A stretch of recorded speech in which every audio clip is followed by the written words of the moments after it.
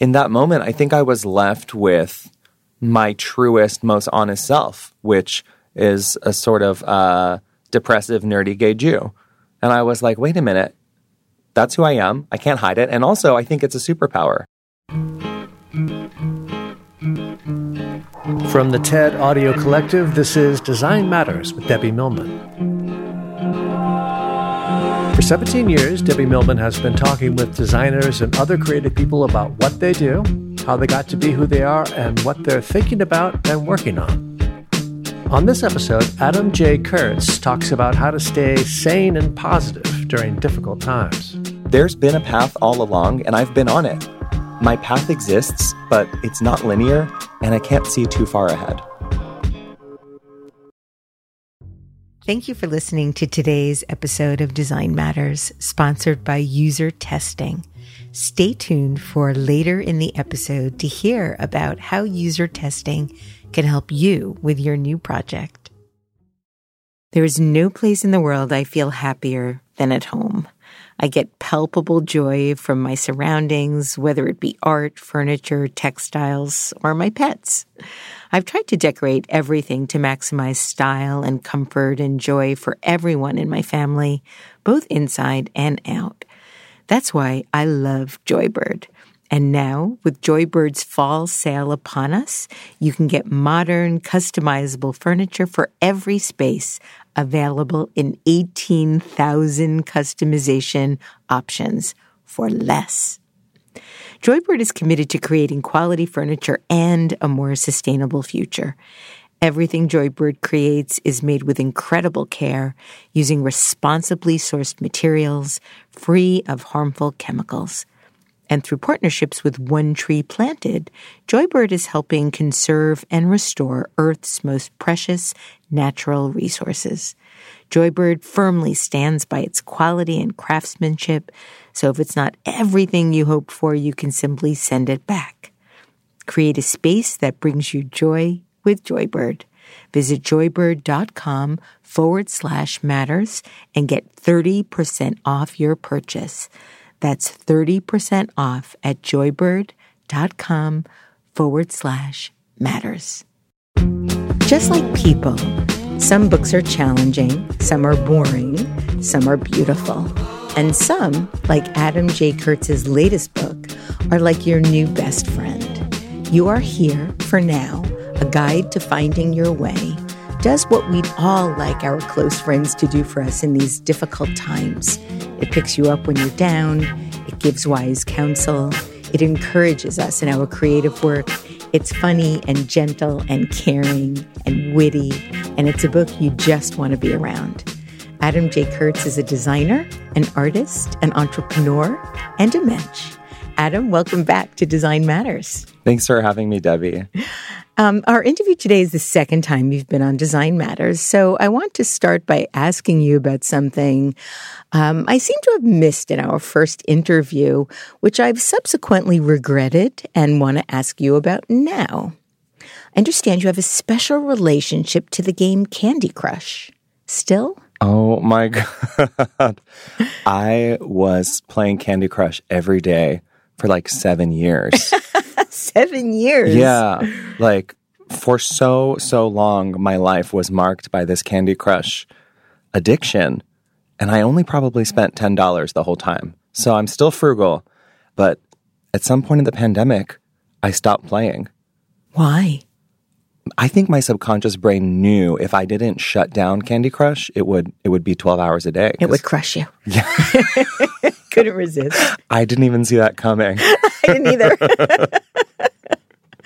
So what was it about? So I have to a confession. I've never once played Candy Crush. I don't even know really beyond that it's a game on your phone that I don't know anything else about it. You know, it's a pretty simple puzzle game, and level by level, the situations change, the variables change. What's nice is that you can play it with one hand, so you can do it on the train. And then they sort of gamify it by, there's bonus items that you can win or pay for. There's bonus lives that you can win or pay for.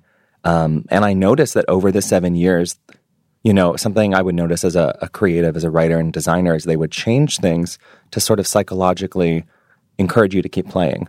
And there was one day when I realized they had changed the language around losing a life to make it seem like if you didn't keep playing, you were giving up. And I was so like, that's gross. I'm not going to stop playing, but that's gross. So during the pandemic, one day you just woke up and said, I'm done? Maybe during the pandemic, I was too stoned. For 18 months, I was just like too high to play. No, I don't know. I'm kidding. But, I don't know. I just outgrew stopped. it, right? Maybe? I think so.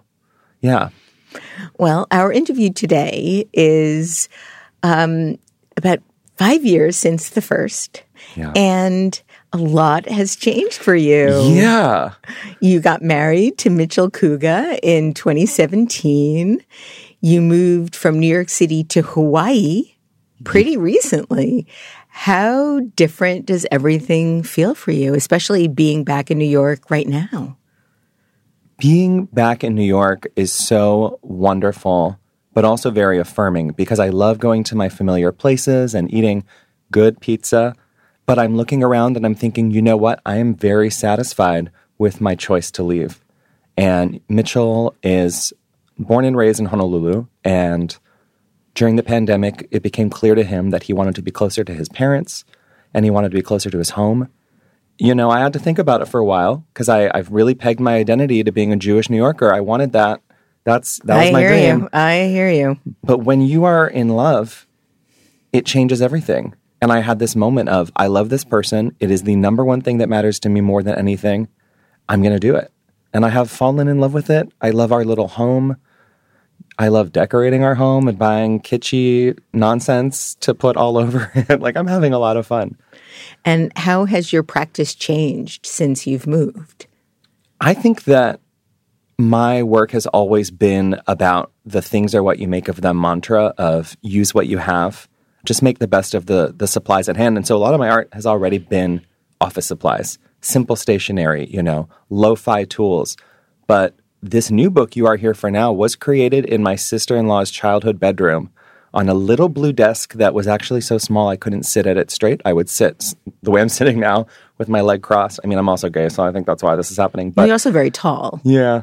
Thank you. Podcast listeners, please know that I'm taller than I might seem.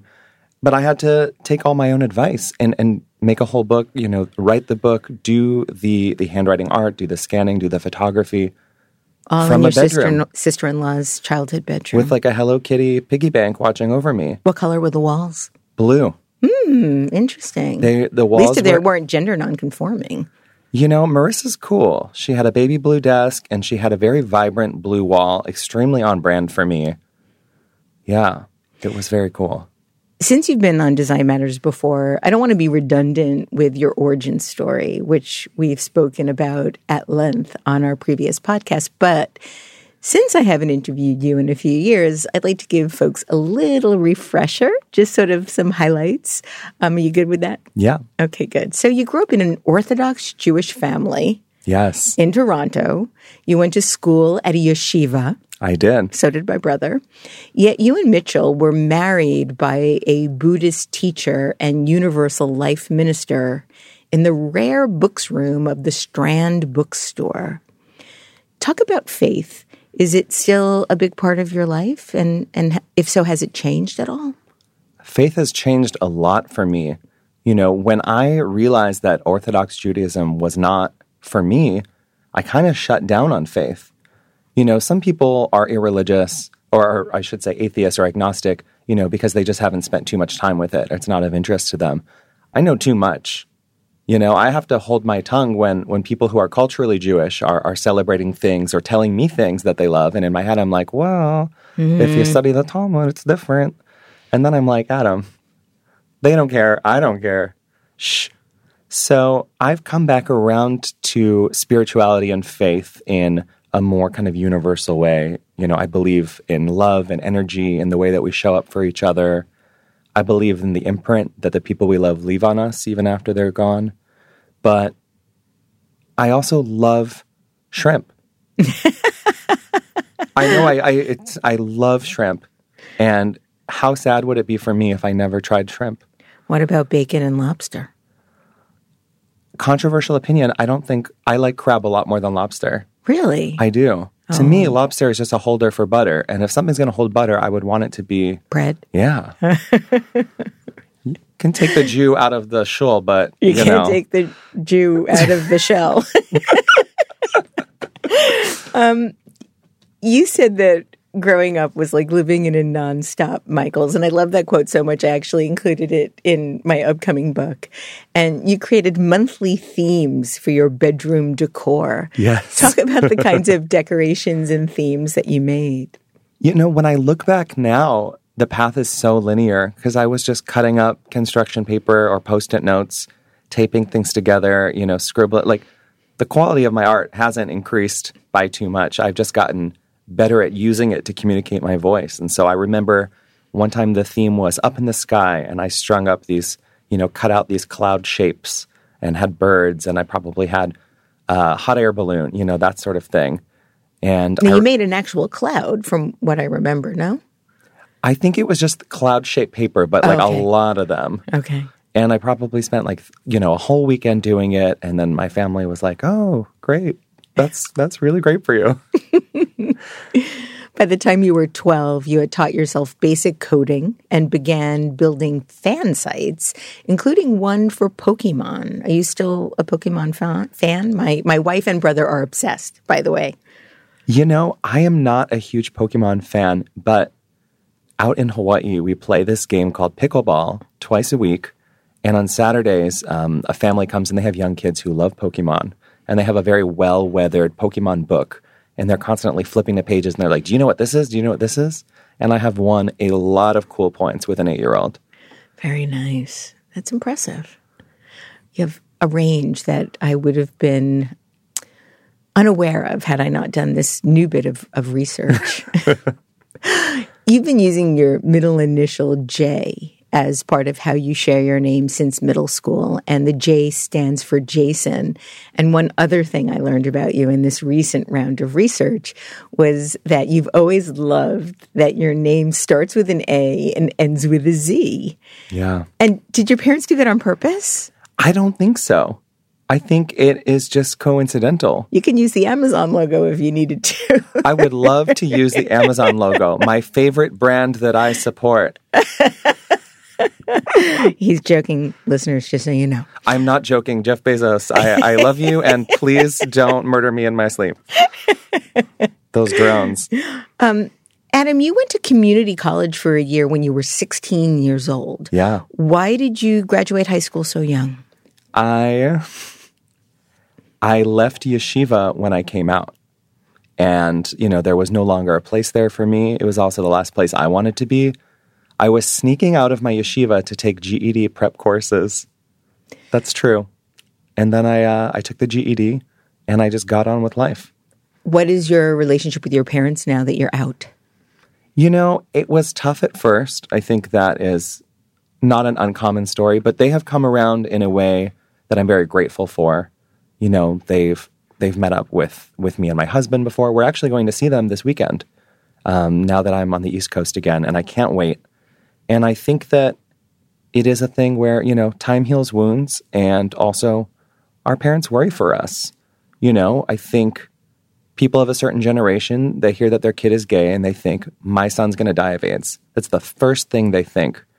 And for them to see me be happy, be my whole self, to find love, to build a career really rooted in my identity, where being gay has not only not hurt me, but probably helped, has, I think, led them past that fear to just see me, as I am today.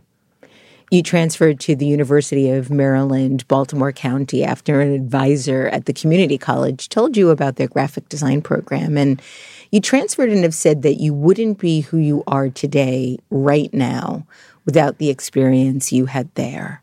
What made it so special for you? UMBC, for me, was a small enough school where you would really get out of it what you put in. A lot of people were commuting students or were involved with Greek life or athletics or science. The art community there was very different. And so I was able to be the vice president of the Arts Council of Majors, and I was the marketing director for the campus radio station. And I was one of the designers for the Student Events Board. And I did design for the Student Government Association. And I was the manager at Common Vision, which was the campus print and design center. Like, I did so much that wasn't coursework. And that really taught me to think on my feet. It taught me how to recreate a logo from a blurry JPEG. And it taught me how to really maximize black and white printing, like to really create work on a shoestring budget for these student groups that were given maybe $20 of printing tokens that I had to maximize. So I'm so, so grateful for that experience. Was that the first time you felt like you were getting feedback for your creative work? I think that I had gotten feedback online. You know, I was very active in online communities and message boards. The Michelle Branch message board was very big for me. And I did do a design for Michelle Branch's MySpace page. It was one of my first gigs for Warner Music Group at 16. But to get feedback on work that required me to create in different aesthetics, different directions, to be handed brand guidelines for the first time and have to execute within them, really, really informed the work that I did professionally for the years after. It's not unlikely that you very well may be the world's biggest Michelle Branch fan. Oh, without a doubt, the world's biggest Michelle Branch fan. So talk about your relationship now. You know, I dedicated my first book to her, and I wrote, this book is dedicated to Michelle Branch, who I do not know personally. And then by the second book, she had blurbed it. And now in You Are Here For Now, I quote one of her lyrics. We're friends now. It's very unique. She has a guest episode on the You Are Here For Now podcast where she let me pick 3 songs to play, and I got her to debut an unreleased song. Wow. Yeah, I mean, my teen dreams come true, you know? Who would have thought, right? I'm always pinching myself. I would love to be a New York Times bestseller, but even if I'm not, Michelle Branch is performing at my book release. So, like, I'm good. Now, what would that mean to you to be a New York Times bestseller? You know, I'm just so insecure that I am constantly seeking external validation in whatever way I can get it. And I already have the blue check mark. So now I want the next one. It is a really wonderful book. We'll talk about it in a few minutes, but I really do hope you get it because you certainly deserve it. I don't even know if this book qualifies for it. It's, you know, it's an interesting essay collection art book thing. I'm kind of being facetious. You know, I do want it, but I'm just excited this book gets to exist. Well, whenever one of my friends does get it, I always say to them, this is something you're going to have now for the rest of your life. You're a New York Times bestselling author. That's pretty special. I did see a tweet recently that was like, there's too many New York Times bestsellers. Someone who's not an active reader who was like, how is this special if every book I see at Target says New York Times bestseller? And I was like, well, it's actually quite hard to get your book at Target. Life.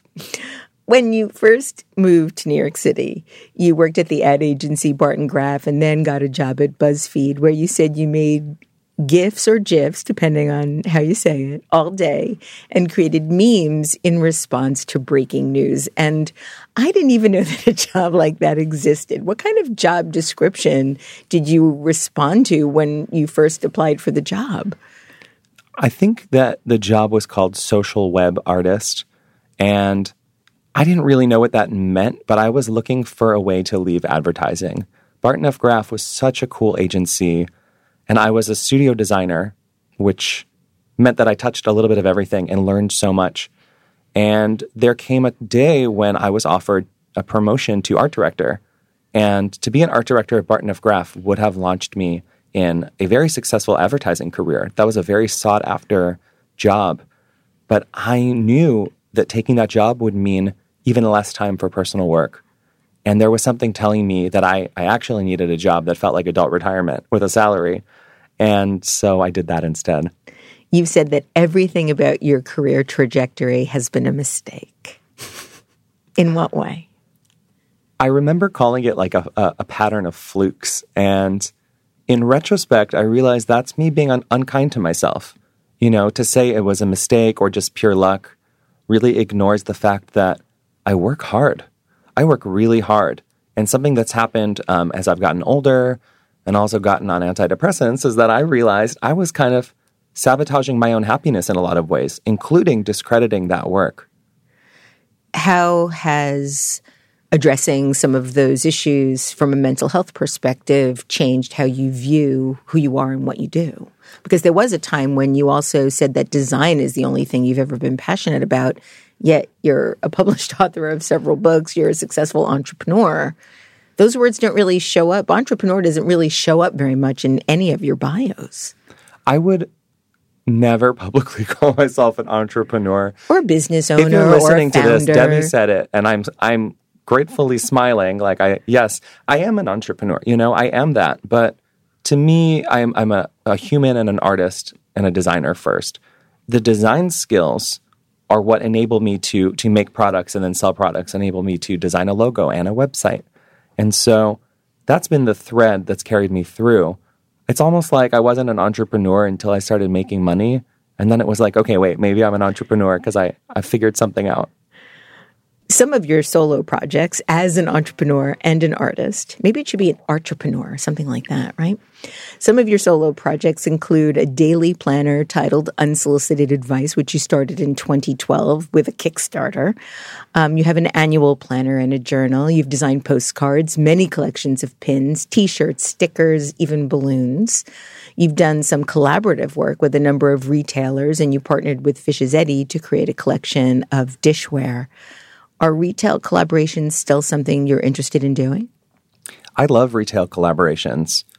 Something that we know as designers and creatives is like you can't do everything. And so you hire the people who are good at what they do. And I could figure out manufacturing of ceramics, but do I want to? I would rather go to Fish's Eddy, who make these beautiful pieces and know how to produce and distribute. And so I'm always looking for, what's the next brand partnership that enables me to create work in a new medium. One other thing, Adam, that you did mention in our last interview was that you struggled with the word creative. Yeah. I think it took me a while to wrap my head around that word because it really became shorthand for something that was so all-encompassing it meant nothing. And what I've realized is that we actually need a blanket word for all the many elements of creativity that are jobs now. Because the jobs are evolving faster than the language for them is, which is why at BuzzFeed I was a social web artist, which that's just 3 words. So creative really includes so many more people. But also I think I've realized that, and this was sort of a theme of my book, Things Are What You Make of Them, is that creative is really a type, that artist type that tethers their happiness and self-worth to productivity, the type that sees beauty in the world and seeks to replicate it, and then beats themselves up when they can't get it right. Not everyone's wired that way. So I really see creative and artists now as this sort of archetype. And those are my people. I agree. The one problem I have with the word creative, it's when it's used in the plural. Creatives. I'm like, please. You're going to hate my subtitle, Debbie. Life advice for creatives. Well, I just think it's for artists, for creative people. I don't hate the subtitle. I just don't like when people say it. Yeah. Well, and you know what else? We know we mean artists, but so many people struggle with that word. They do. Creative is like we've softened it so that more people can find themselves in it. That's wonderful. I like the way you've said that. Well, let's talk about your new book.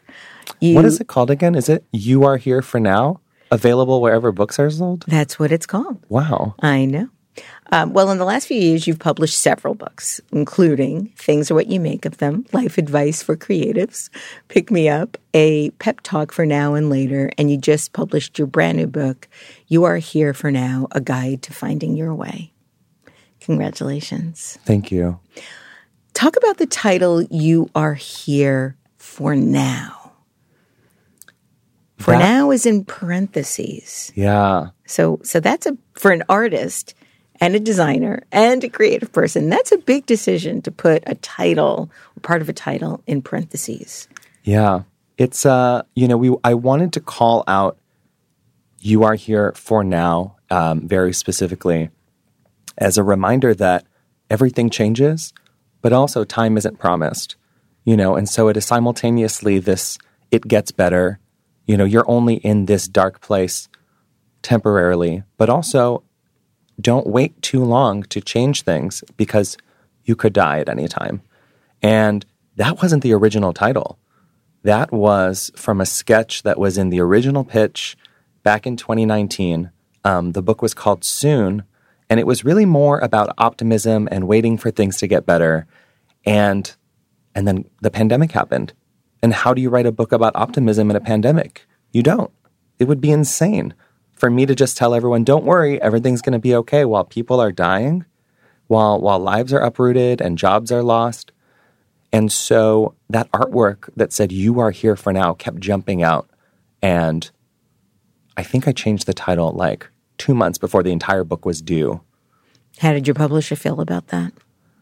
My editor agreed. Oh, good. It was my last week before moving away from New York, and we went to Madison Square Park and had coffee, and we sat on a bench for a couple hours, and we talked about what I really wanted to accomplish with the book, and I just realized it needed to be more urgent and more real, and I needed to speak up about mental illness, about mental health, about faith. I needed to be more vulnerable if I was to reach the people I wanted to reach.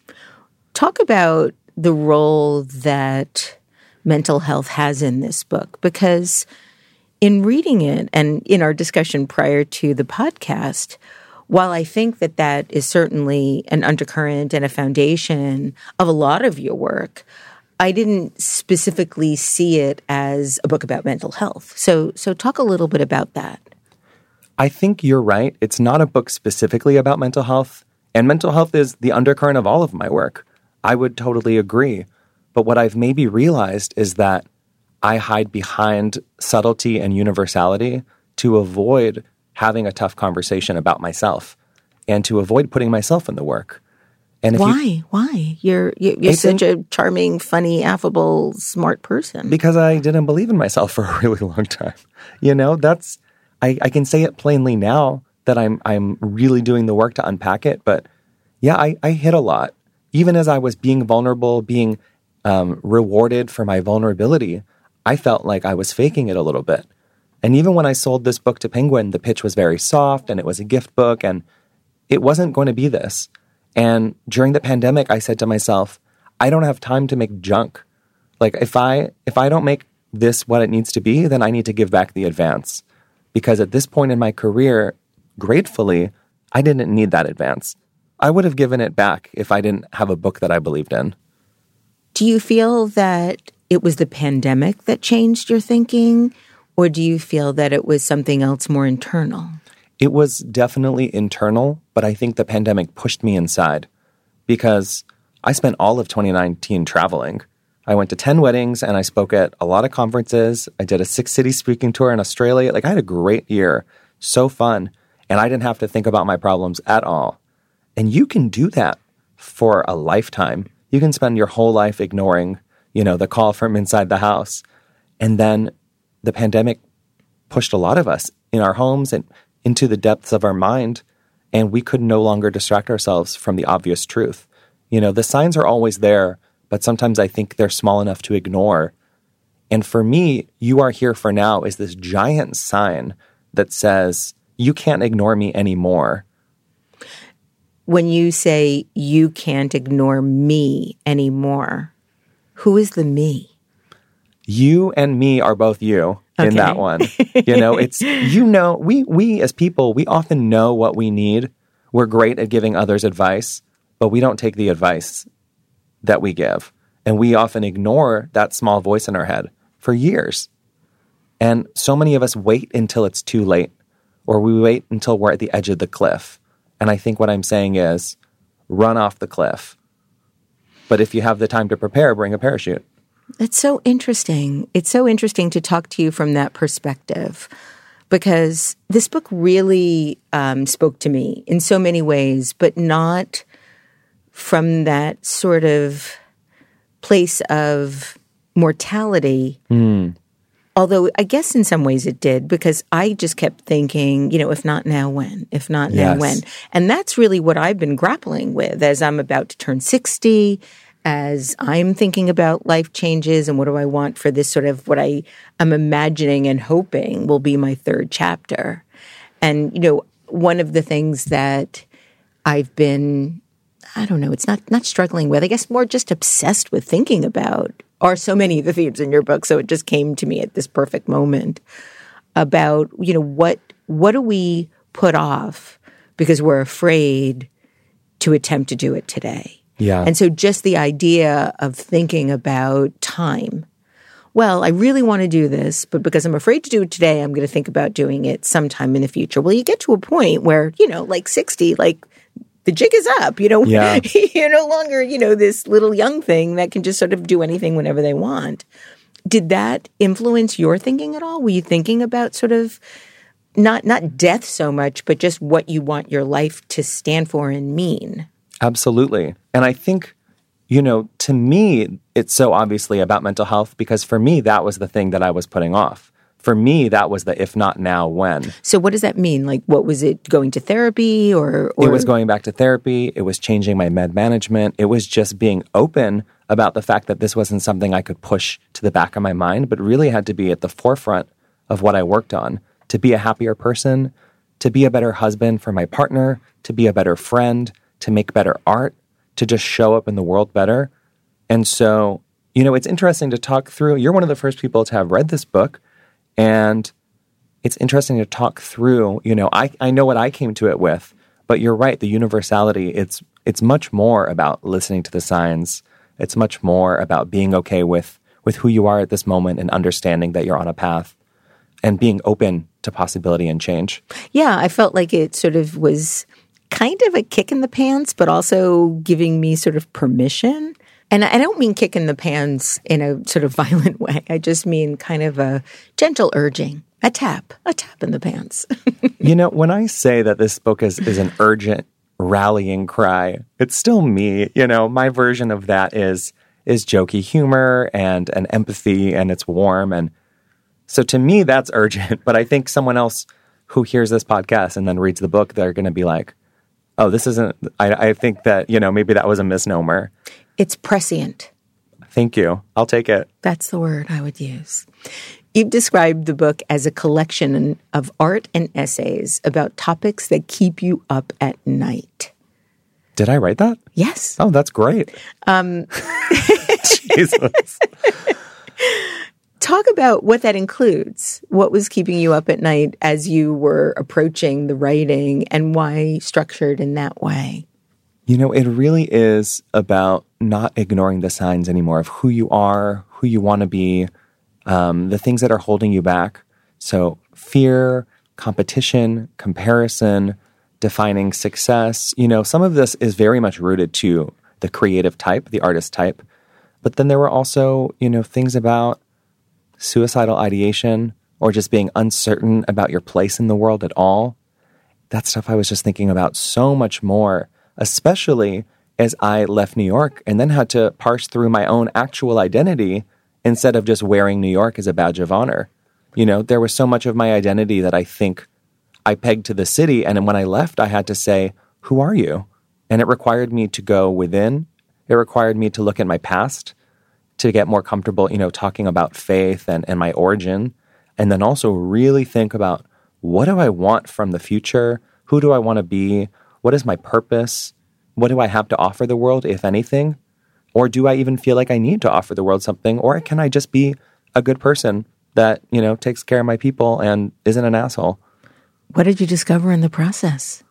That I want to help people and not be an asshole. I guess I've been very concerned about being an asshole since day one with the sorry I'm such an asshole balloons. There's always a sense that I need to try extra hard to be kind because I can come off as a little too snarky. And that was probably also me hiding, behind humor and sarcasm, which is kind of a common trope for young gay men anyway. I guess so. I mean, I don't know that snarky is the word I would use. I would just say exceptionally witty. But again, that's all just perspective. I feel like your perspective on me is the kindest perspective that's ever been applied to me. And if I had half of it, I would be a happier person. Do you feel differently about what you've discovered now that you are sort of on the other side of it a little bit? I do. I think the biggest realization that I've had in the last year is that I actually know quite a lot about what I do in my industry, illustration and product design and publishing and self-publishing and distribution. And I've become very interested in mentorship and being a mentor to others, to young and emerging artists, to students, but also to peers, even people that I look up to who now when I see their work, I'm realizing like, oh, you have all the pieces, but you're sort of struggling with this one industry thing that I have gained experience in. Let me help you.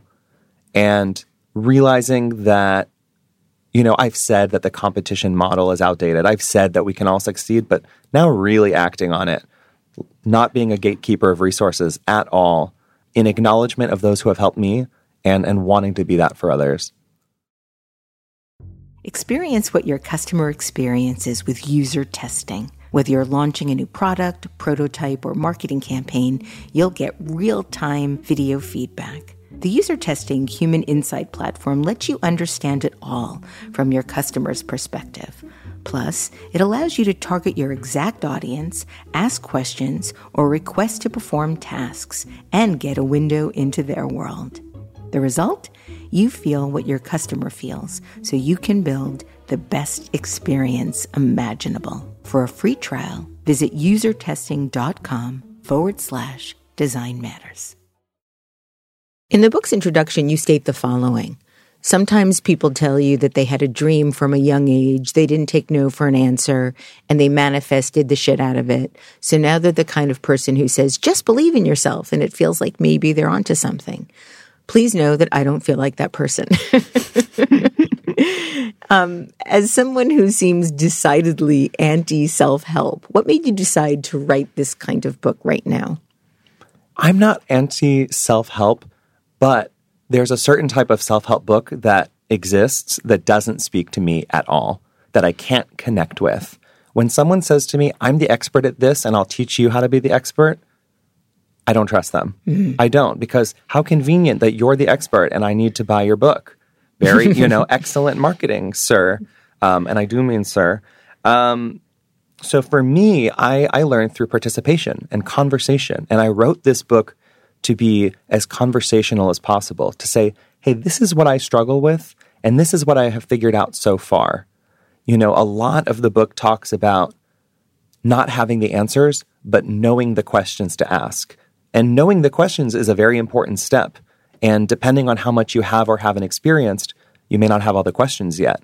So if I can say, these are 10 things that I've struggled with, and you think, well, I've had 5 of those, and 2 of them seem like they're on the horizon, maybe you'll pay attention to those last 3 and see if you already know the answers before the question comes up. Yeah, that's what I enjoyed so much about the book, almost like prompts to get you to think about how this relates to your own personal sort of life history, life experience, life challenges. Yeah, because it's a book about both of us. Mm-hmm. It's not a book from an expert who knows how to be alive. It's a book from an artist that's questioning how to be an artist. I think so. I really do. Adam, I'm wondering if you could read a few excerpts from your book so we can discuss them. I've chosen a few because I think they're not only things I grapple with, but I also think they're universal, but I also did them selfishly so we could talk about them. The first one I've chosen is from the chapter, It's Okay Not to Know. I spent so long wondering what my path would be like, where it starts, and how I would follow it. What's out there for me? What or who is waiting for me to find it or them? One thing that has become clearer to me as I get older is that there is a path. I simply couldn't see it until now that it's behind me. There's been a path all along, and I've been on it, with clear markers and pivotal moments that led me from place to job to relationship to insight to milestone. My path exists, but it's not linear, and I can't see too far ahead. I was so struck by the notion that we're on a path, but we don't necessarily see it until it is behind us, especially because now I can look back at my life and say those really black years, when they occurred, prepared me in so many ways for what I know now about Blackness. And it's helped me make sense of my life in ways that I never would have imagined happening. And one thing that I really appreciated in the book was your suggestion that not having a plan isn't the same as not planning ahead, which you can do in a broad sense in whatever ways might be available to you. And you suggested a non-plan plan. And this is what it is. Number 1, save for the future. 2, protect your relationships. 3, pay attention. 4, form healthy habits. 5, learn new things. 6, consume art in all forms. 7, be kind to others. And 8, be kind to yourself. It seems like you're speaking to yourself in that one. Why those specific 8 things? How did you get to those?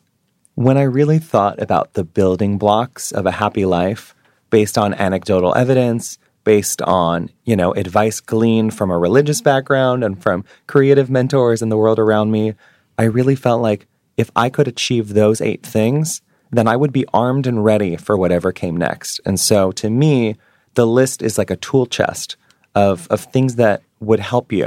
And if you don't have all the tools, you can still get a task done, but it would be very helpful if you had them all ready and waiting. Did you have more than 8? Did you cull it down? Are there some that are on the sort of rejected list that didn't make the cut?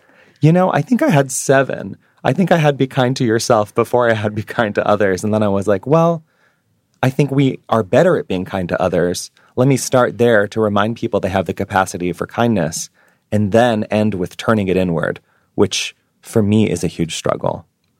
You start the chapter titled The Answers by stating, there's a part of me that has for a long time believed that everyone else knew something that I didn't. Why did you feel that way? And do you still feel that way? For a while, I think I really believed in the idea of enlightenment as sort of a have or have not. Like, I'm very black and white sometimes, and I think I was like, no, there must be something, and I'm not there yet, and I want to be there. How do I get there?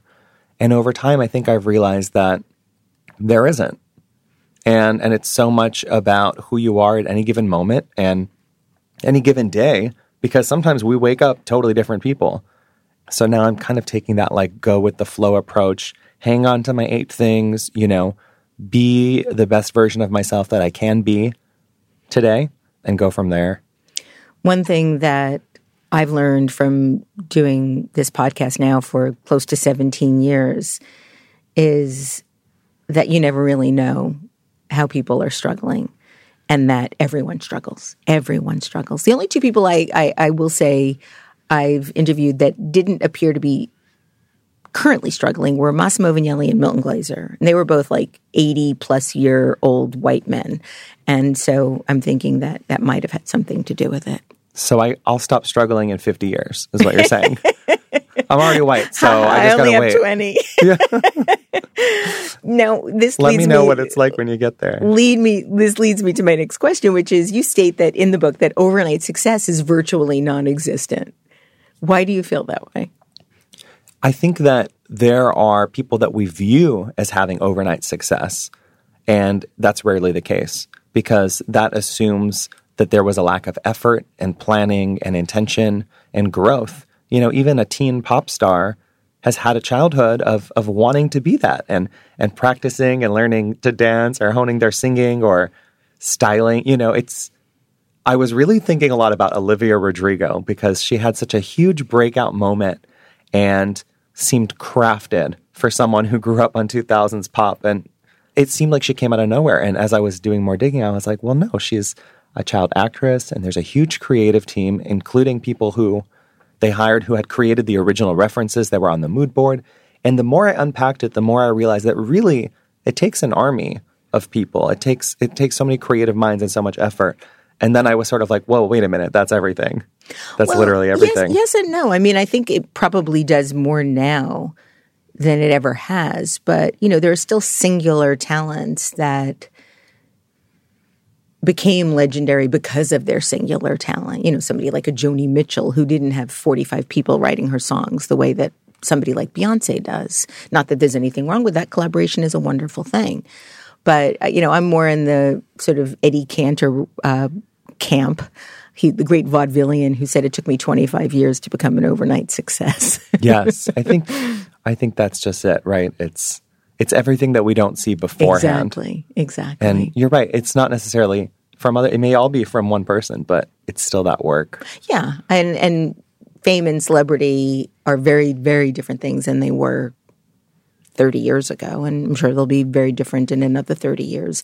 It'll be interesting to see if we start to find more talent that are singular voices, that don't have, teams of managers and brand consultants and mood boards behind them.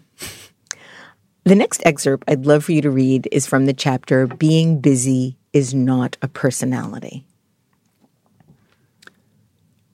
Everyone is busy in their own way. Being busy doesn't make you special. Being busy doesn't make you more important. And being busy is definitely not a badge of honor. Being busy isn't a sign that you're more productive. Being busy doesn't signal that you're more valuable or more worthy. You might be busy, but being busy isn't a single, tangible thing, and it's definitely not an entire personality. Being busy isn't an excuse for why you're being an asshole right now. Being busy isn't really an explanation for why you couldn't text back eventually. Being busy doesn't negate the fact that you didn't do that one thing you were tasked with, and now everyone else has to pick up the slack. I'm sensing, Adam, that you think being busy is a bad thing, or saying that you're busy is a bad thing. I think that it can be. There's a certain type of person that really weaponizes their being busy as this badge of honor, as this, I'm a city person and I'm doing this and this, and sorry, I've got to run in a minute because I'm meeting this person there. And there's something very like 80s business boss about it that I think maybe people in my generation grew up admiring in TV and movies. But in actual practice, it's so fucking irritating. If you couldn't be here right now, that's okay. Just let me know. Right. I always say that busy is a decision. That busy is shorthand for not important enough. It feels like it. It's just not a priority. If you're too busy to do something, it means it's because something else is more important.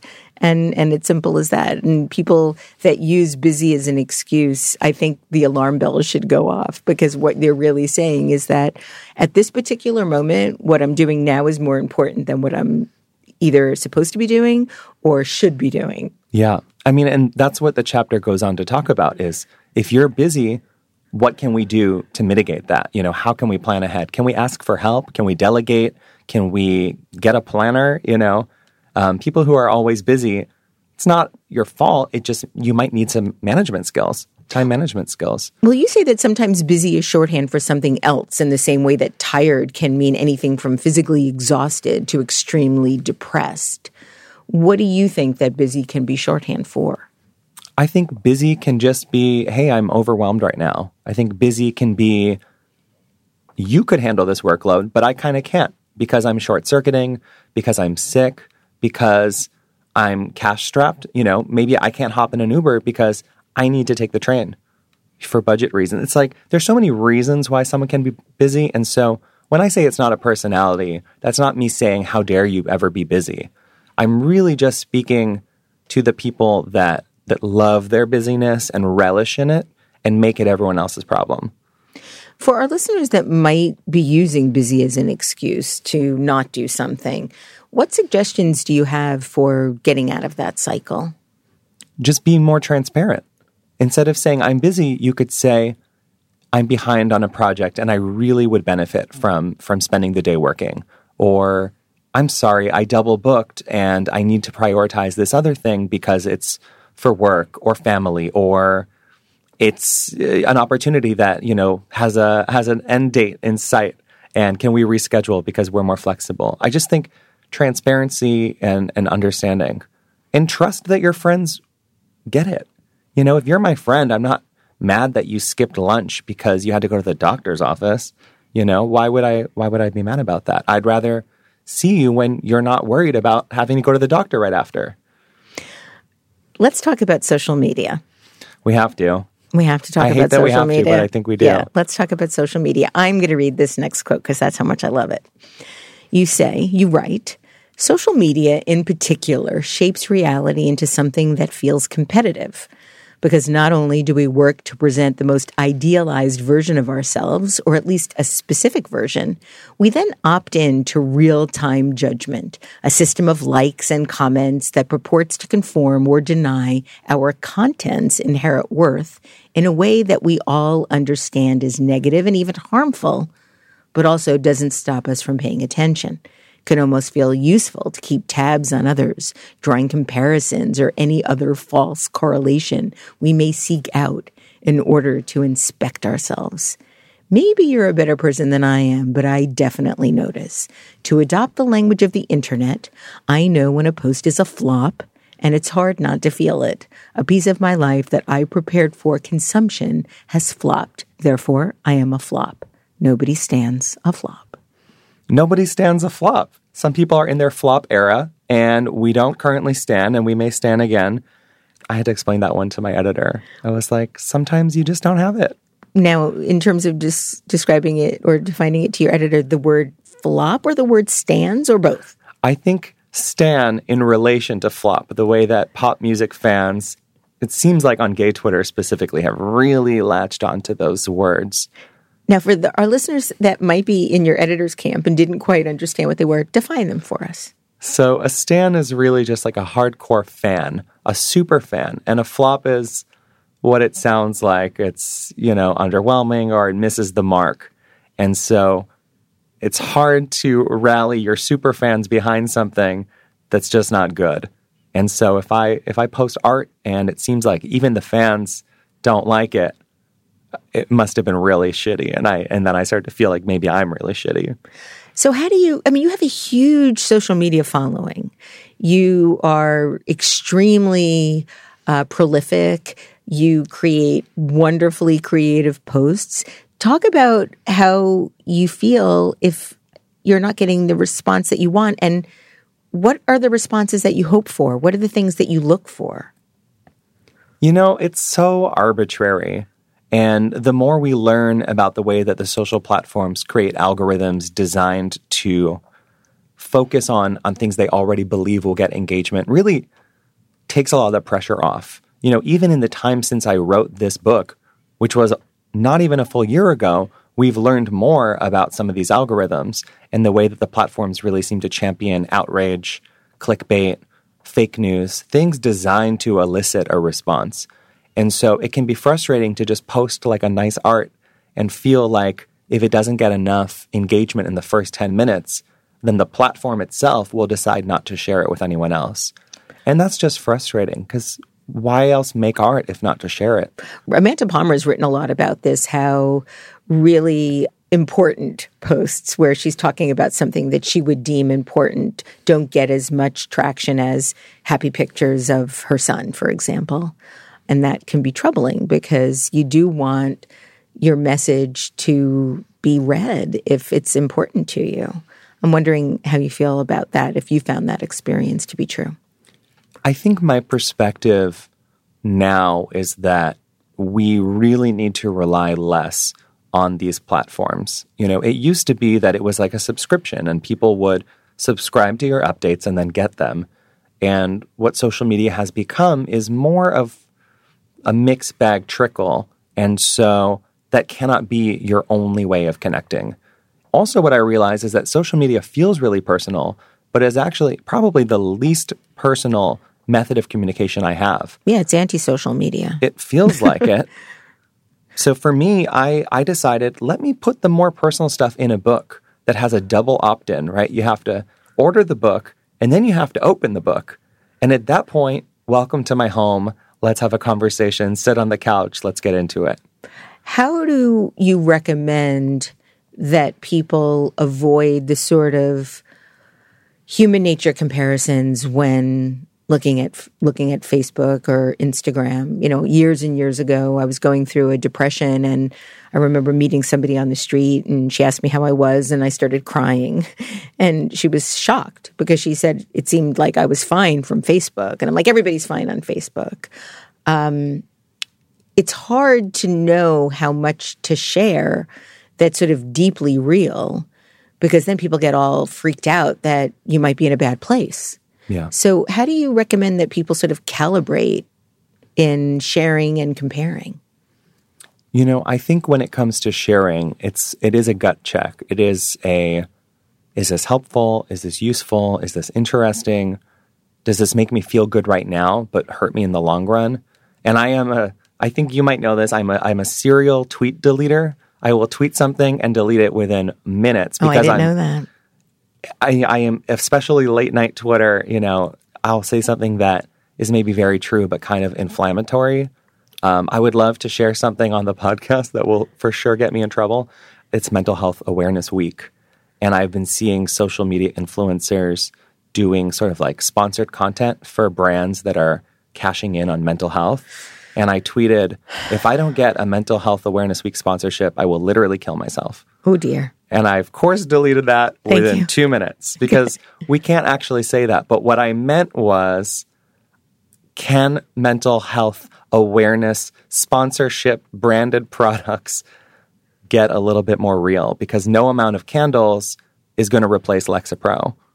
Well, it comes back to the question about brands affiliating themselves with any kind of social movement, whether it be Mental Health Week or Pride or Black Lives Matter. I mean, I still find it really frustrating every June when everybody's suddenly rainbow washing. Where were they 10 years ago? Now, that doesn't mean they couldn't have changed their stance and are now more welcoming and more inclusive, but unless you've done the work within the organization to address these changes person by person, having a rainbow as part of your logo isn't really going to impress me.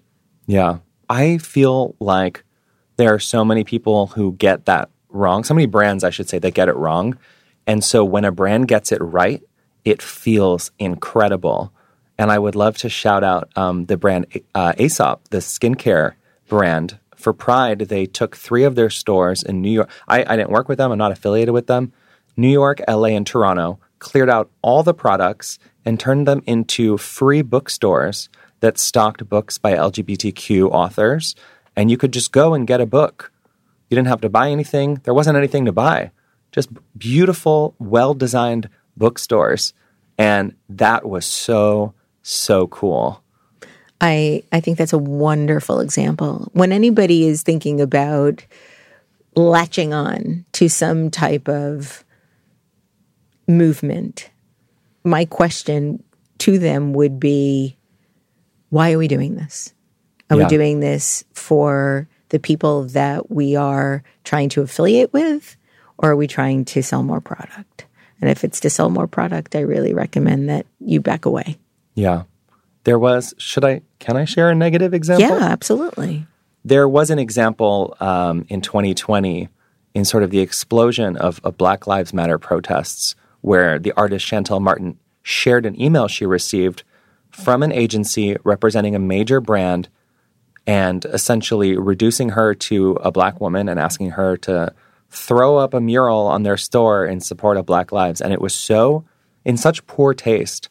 And Chantel is so brave that she shared it, knowing that she could potentially lose a lot of future work, knowing that she was burning a bridge with an agency and a company. But she shared it, and she brought awareness to the fact that this happens. It happens often, and that it's fucking disgusting. Yeah, I did read about it. The New York Times covered it, and I was really glad that she did it. I hope she hasn't gotten less work because of it. I would hope she'd get more. I will say, I know Chantel personally, and for everything she does in the public sphere, she's doing so much behind the scenes. She's really, I believe, looking out for a lot of people and has been a wonderful, mentor to me, offered great advice. And she's queer, so, Yeah, absolutely. She's been on the show. We love her. Yeah. In your book, you recount the story of going to the internet and ordering 720 printed pencils. And one of the things I love so much about the book is the personal anecdotes that you include. Can you share the story today and talk about why you believe a pencil is a great equalizer? I was sort of in the midst of a very tumultuous time of mental health and a lot of different outside conflicts. And I took a phrase that could have been a tweet, and I ordered 744 pencils instead. And the pencils say, I am a tool or a weapon and completely free, which is literally terrifying. And that was me finding my power and then suddenly becoming very afraid that now that I had power, I might die before I got to use it. And it was this awareness of my innate potential and the potential that we all have, and then a sudden fear of protecting that value. And what I love about pencils so much is that they are so ubiquitous, and we all have some. I'm sure people have a pencil with you right now or nearby. If you don't, you can get one, at the gas station when you're buying your lottery scratch-offs, or you can go to IKEA. They got free ones there. And you can do anything with a pencil. And all the artwork in this book is either folded paper or handwritten pencil. Talk about the folded paper art, because it really is an absolute perfect partnering to your words. How did you come up with the idea? Did you make all of that art yourself with actual paper? Did you photograph it? How did you do it? So the idea for the paper came actually a few years ago. I'm a big fidgeter, and I'm always rolling and folding little scraps of paper to sort of stay calm. The listeners don't know that I've been playing with a fidget ring this whole time just to stay on track. And I thought, what if I could make art from this physical manifestation of my anxiety? And I started folding and tearing these little paper kind of collages, and I hung them up in the studio. And as I was working on this book and developing the concept of the book and realizing that it was a book not so much about how to be a person, but the process of figuring out how to be a person, I became obsessed with the idea that the artwork would be paper sheets transforming sequentially, like origami step by step. And so the artwork starts with a plain sheet of blue paper, and that's us, right? We all start as a blank slate. And as life bends us and folds us or tears us or punctures us, we transform into who we're meant to be. And so these transformation sequences or flows in the book, the result is always some different artwork or shape or form, often with a phrase, a reminder, or a pun attached. One question you ask in the book that I personally relate to and struggle with is this: what happens when you get what you want and then you want something else? And I truly am a victim of metabolizing any goal or achievement. As soon as I reach something that I've strived for, I want something else. And I recognize that that's part of my cycle of self-loathing, that I only feel good when I'm being productive. And you talk about that as well, the sort of notion of productivity being something that helps us stave off the depression, stave off those dark moments. Talk a little bit about how to better be in touch with what it is that we want, and then once we achieve that, deciding we want something else or deciding we don't want it anymore. I think that it is often a when you get there kind of thing, which isn't helpful, right? I don't have expert advice for you so much as just being aware of the fact that you can get something and then change your mind. That might help someone who is obsessing over a goal that is maybe not just out of reach, but pretty far out of reach.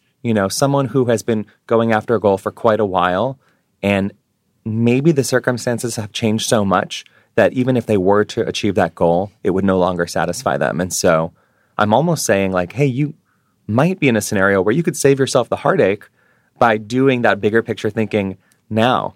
For me, though, that phrase was inspired by January 1st, 2018, when I woke up. My last book had come out. I got married, and I was like, well, now what?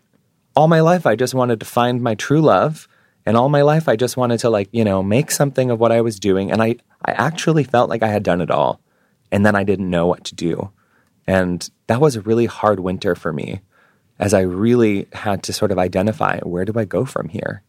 Well, it's so interesting because one of the questions that you pose in the book, and one I ask myself over and over, if you could strip away all of your distractions and obligations, who would you be left with? So who were you left with when you were cognizant of having gotten everything that you wanted?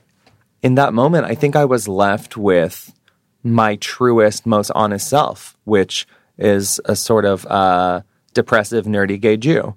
And I was like, wait a minute, that's who I am. I can't hide it. And also, I think it's a superpower. And at that moment, I started to really lean into being earnest. I finally stripped away the last dregs of wanting to be cool. And I realized that I could lower some barriers because they weren't as high as I thought they were. And once I embraced that fully, it really helped to shift the direction of my work, where I became more vulnerable, more honest, made work that I think is more functional, more useful. And this book would not have happened if not for that shift in thinking 3 years ago. Isn't that interesting how the very things that we feel sort of contain us, that once we're able to push through them, are things that help us become who we are? You know, I had so much shame about so much of who I was. And when I finally just acknowledged it, the shame kind of disappeared. Is that how you feel? I do feel that way. And I'm so glad that you feel that way. Because after the last time I was on the podcast, I remember sitting in your office and having a more personal conversation and realizing that we actually had quite a lot in common, and I had no idea. And when I knew that, I felt so empowered, because here was someone who I viewed as successful and highly intelligent and powerful, and she and I had these points of commonality. And so maybe I was okay too. I don't know if it's appropriate to say, but when you were more publicly coming out, when you started dating Roxanne and sharing that love in public on the internet, it was so exciting to me, because I was with everyone else on the sidelines just cheering at the ultimate power couple being so lovey-dovey in love, and just feeling like love is real, and love is real at any time for anyone, and you can always choose that. What an inspiration. You know, something that I think about often is the way that we can be role models, whether we realize it or not, and you don't need to be famous or successful or powerful to be a role model. And as a young queer person, I can remember seeing two men hold hands on the street, and a small part of my brain knowing that I was probably gay, and knowing, oh, that's okay, there's a future for me. And so I would compel everyone listening to this, regardless of who you are or what particular identity you might represent in your industry or community or space, be yourself. Be yourself as loud as you want to, because we don't know who's paying attention, and we don't know who we're helping. And chances are, if you are afraid to be who you are preventing yourself from being able to do your best work. Oh, yeah. And that's one of the gifts that I think you give people in this book, this sort of sense of no matter who you are, you don't have to be ashamed, and you can celebrate that, and you show people the ways in which you've done that and which they can do it too. I mean, that's it. It's you are here for now. So TikTok bitch, like, you don't get another life. It's time to live your life for real. Adam, thank you for making such heartfelt, helpful, and beautiful work. And thank you for joining me today on Design Matters once again. Thanks for having me. Adam J. Kurtz's brand new book is titled You Are Here for Now, A Guide to Finding Your Way. To find out more about Adam J. Kurtz and all of his other work, go to shop.adamjk.com. This is the 17th year we've been podcasting Design Matters, and I'd like to thank you for listening. And remember, we can talk about making a difference, we could make a difference, or we can do both. I'm Debbie Millman, and I look forward to talking with you again soon. Design Matters is produced for the TED Audio Collective by Curtis Fox Productions. The show is recorded at the School of Visual Arts Masters and Branding Program in New York City, the first and longest-running branding program in the world. The editor-in-chief of Design Matters Media is Zachary Pettit, and the art director is Emily Weiland.